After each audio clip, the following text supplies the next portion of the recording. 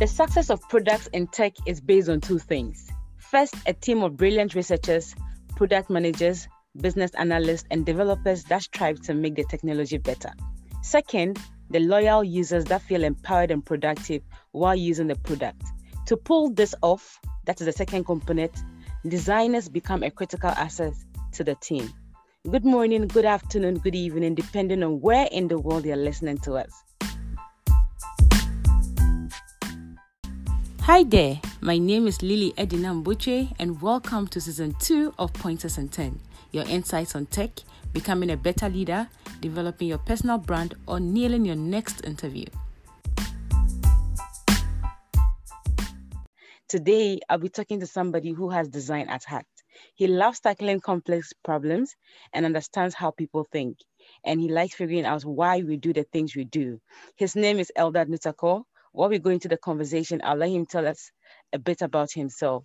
Eldad, if you can hear me clearly, the floor is yours, and tell us how or got to love design and what you do on a daily basis. Okay, yes, Lee, I can hear you. So first of all, thank you for having me. We've been talking about doing this for a while, so I'm glad it's finally happening. I'm very glad.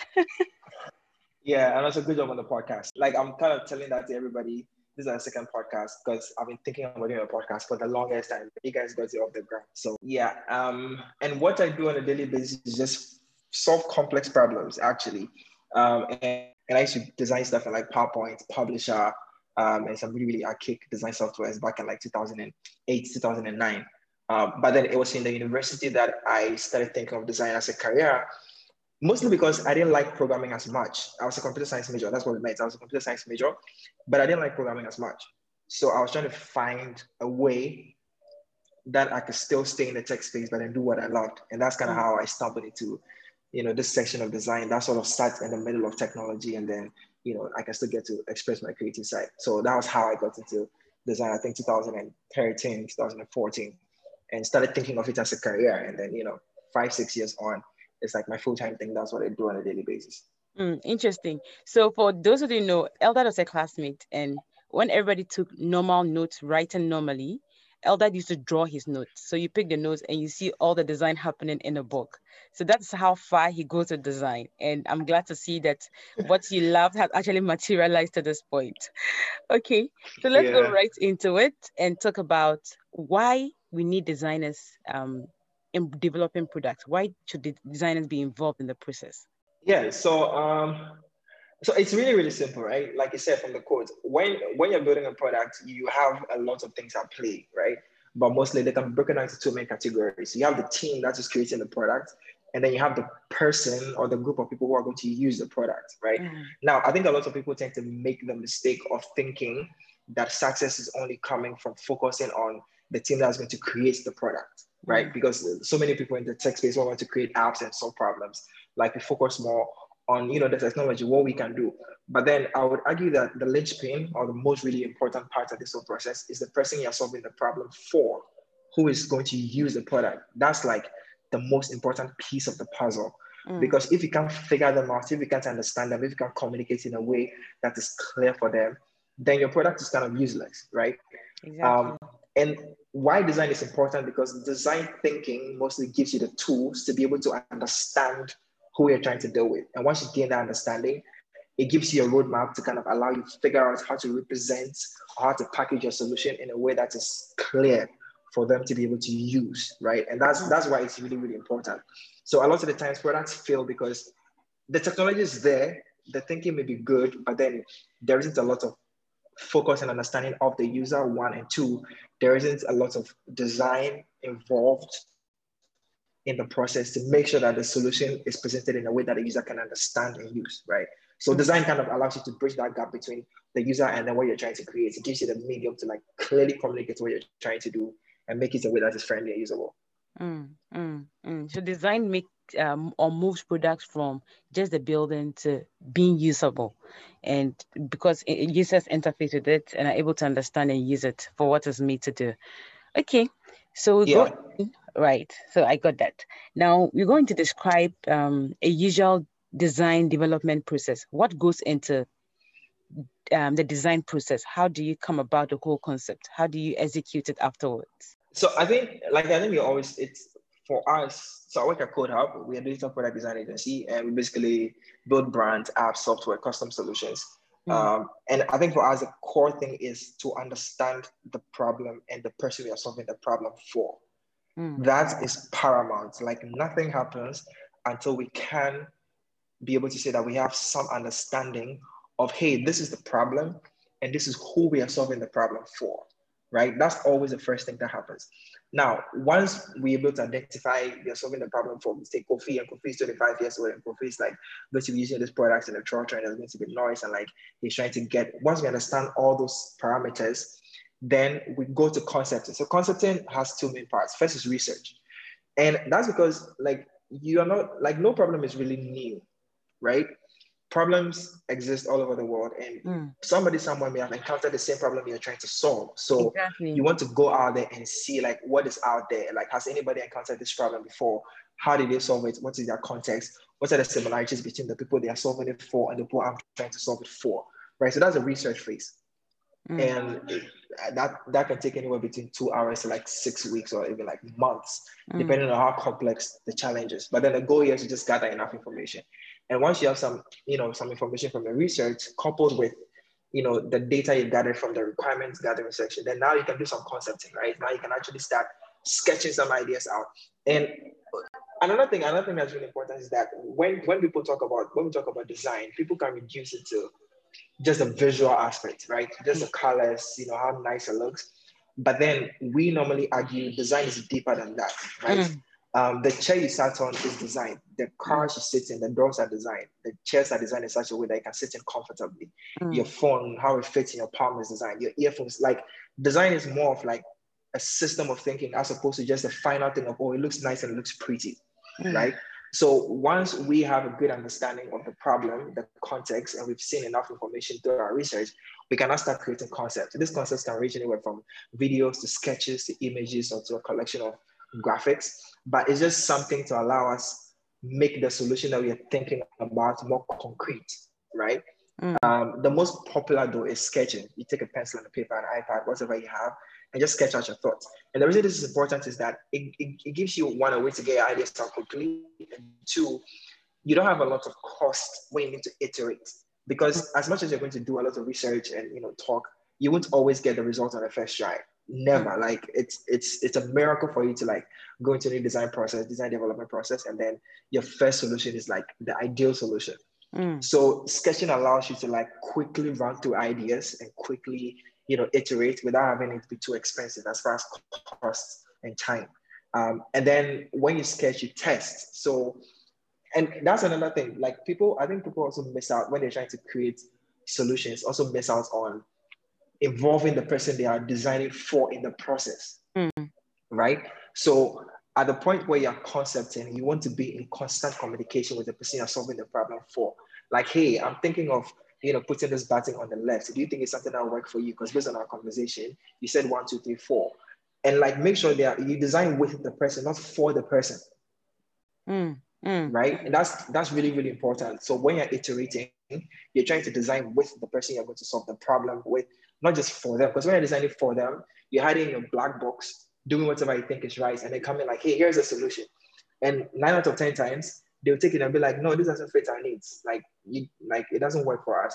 But then if you're iterating, you're doing this with the person. So you do that at concept stage for a while. And then once you're close to something that you think is going to work, then you refine. So refinement is not like, okay, let's bring in all the colors. Let's, fret about the space, and let's fret about the layout. And you also do this iteratively for a while, depending on how long you have. So when you create this final designs, you send them back, test them, send them back, test them, send them back, test them for whatever amount of time you have available.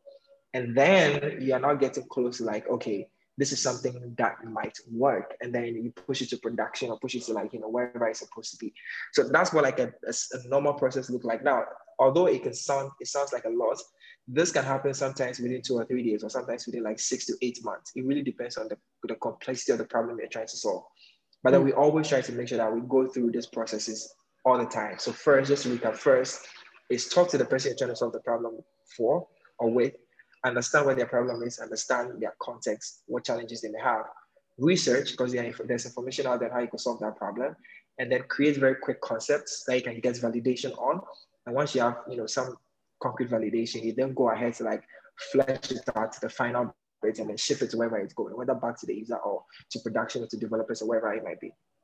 You right. So there's something I wanted to ask, because you mentioned understanding the client or the user's needs, and also working with and not for.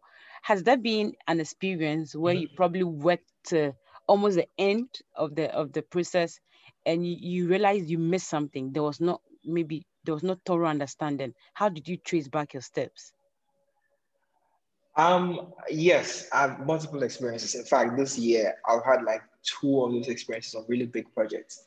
And the downside is like not having very clear understanding from the beginning cost us about like 8 weeks of work, because we went down a particular path only for us to go back to the person we're working with or at the time for, and it's like, I'm sorry, this didn't turn out as much as I thought it was going to. And to be quite honest, because your goal is to always solve the problem for the person or with the person, you just have to trace your steps. So for this particular scenario, what we did was like, we're like, okay, cool. Clearly, we're not aligned on this particular issue. We thought we understood your solution, but we didn't. So tell us again, how do you want this problem to be solved? What was the vision of the final solution? Can you send us some examples of how you envision the solution? And then make sure that we involve them more in the process. So it's like, hey, we did this particular page. This is what we think it's going to look like. Is this what you're imagining? Does this work? Do you want to take something out? So we just started back from the beginning, and this time did things more thoroughly. And it's easier said than done, because even myself, I've been doing this for like 6 years, and I still have situations where like I think I know what is good for the person I'm solving the problem for, and then go and do something for them. And then after that, I realize that, oh shoot, I need to actually do it with them, and I need to involve them more in the process, right? So like it happens, honestly, it happens frequently, but the only way around this is to actually go back to base, right? Go back to base and understand the problem and make sure like you actually this time around involve them. Now, I don't think we have a lot of time on this like call to go into the details, because it's not as simple as that, especially if you're working with a big agency or if you're working with somebody that's very complex or somebody who doesn't even know what they want. Like there are all those caveats and there are like different ways to go about it, right? But fundamentally, you need to be able to gain a thorough understanding. And here's a quote I heard recently that I think can help us solve this problem, because we don't have time. Listen to the problem of your customers, but don't take their solutions. Deep. Right? Because the thing is, when you, like you've heard this thing before, when you're before, like when people are asked sometime, some year ago, what they wanted, they said they wanted faster horses, right? I think Air said something like that. Now, if you had asked them what problem do they have, they will tell you they have a problem of getting to their next destination faster. Exactly. But then they don't necessarily have the vision of what that ideal solution could look like. So when you get into these conversations with customers and try to understand them and all these other things, you want to understand their problems thoroughly. Their solutions you want to take with a pinch of salt, because most of the time they may not know exactly what works for them. But then if you get a deep understanding of the problem, you can pair that with research and then create something that's actually going to work. And you realize that when the car was invented, nobody said that, oh, because it wasn't a horse, you're not going to use it. It solved the problem, so they used it. Like, that's it, right? So like when solutions solve problems, they get adopted. So you don't always need the approval of like, the person you're trying to solve the problem with on the specific form and shape the solution should take. Exactly. Once it works, it's intuitive and everybody agrees that it works. And like, there's not going to be a lot of like arguments. So some other time, like another thing for you to notice, when you have a lot of arguments around the solution you're presenting, it means it doesn't work. Because if it works, you're not going to have so much argument. If it works, like everybody, whoever you're dealing with, you know that. Like nobody's arguing with Facebook or Instagram. They may complain about 1 or 2 things, but then they go back to it because like they figured it out. They figured out the mental models and it works, right? You may complain about 1 or 2 things about your car, but then on your phone, or you still use it because it works. So listen to your customers' problems and understand them, but always take their solutions with a pinch of salt. But then pair that understanding, with research, and then I can allow you to create something that will solve the problem. And if it solves the problem, you will know because you will get adopted immediately. Right. Thank you so much. You actually went into our last question, which was nuggets for designers. And I think you put it correctly. you listen to the client, to whoever is making a submission, but make sure that you understand and know how you go about it yourself, not just accepting their solution. So thank you so much, Eldad, for sharing. And we know there are people who want to know more. How do we contact you? So I am consistently running my mouth on Instagram. Mm. uh, so yeah, Eldad Nutako. Actually, I think I'm like that. I'm using it everywhere. So Instagram, YouTube, Behance, anyway, if it's an Eldad Nutako, you should find it. But then mostly I'm active on my Instagram. So Eldad does Nutako. And I talk about some of these things. As far as design goes, I talk about some business stuff, and some other general things as far as just growing and learning is concerned, because I'm kind of passionate about that. So all that Nutako everywhere. You should find me if you just put that in. Right. Thank you so much, Eldad. I'm glad we're able to do this. And thank you for being one of our earliest recorders in the year 2021. I appreciate it.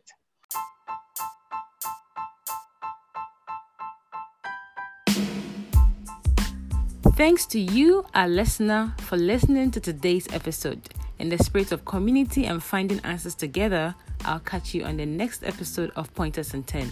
Remember to share, subscribe, and leave us a review at anchor.fm/pointers-in-10. The same is linked in our show notes above.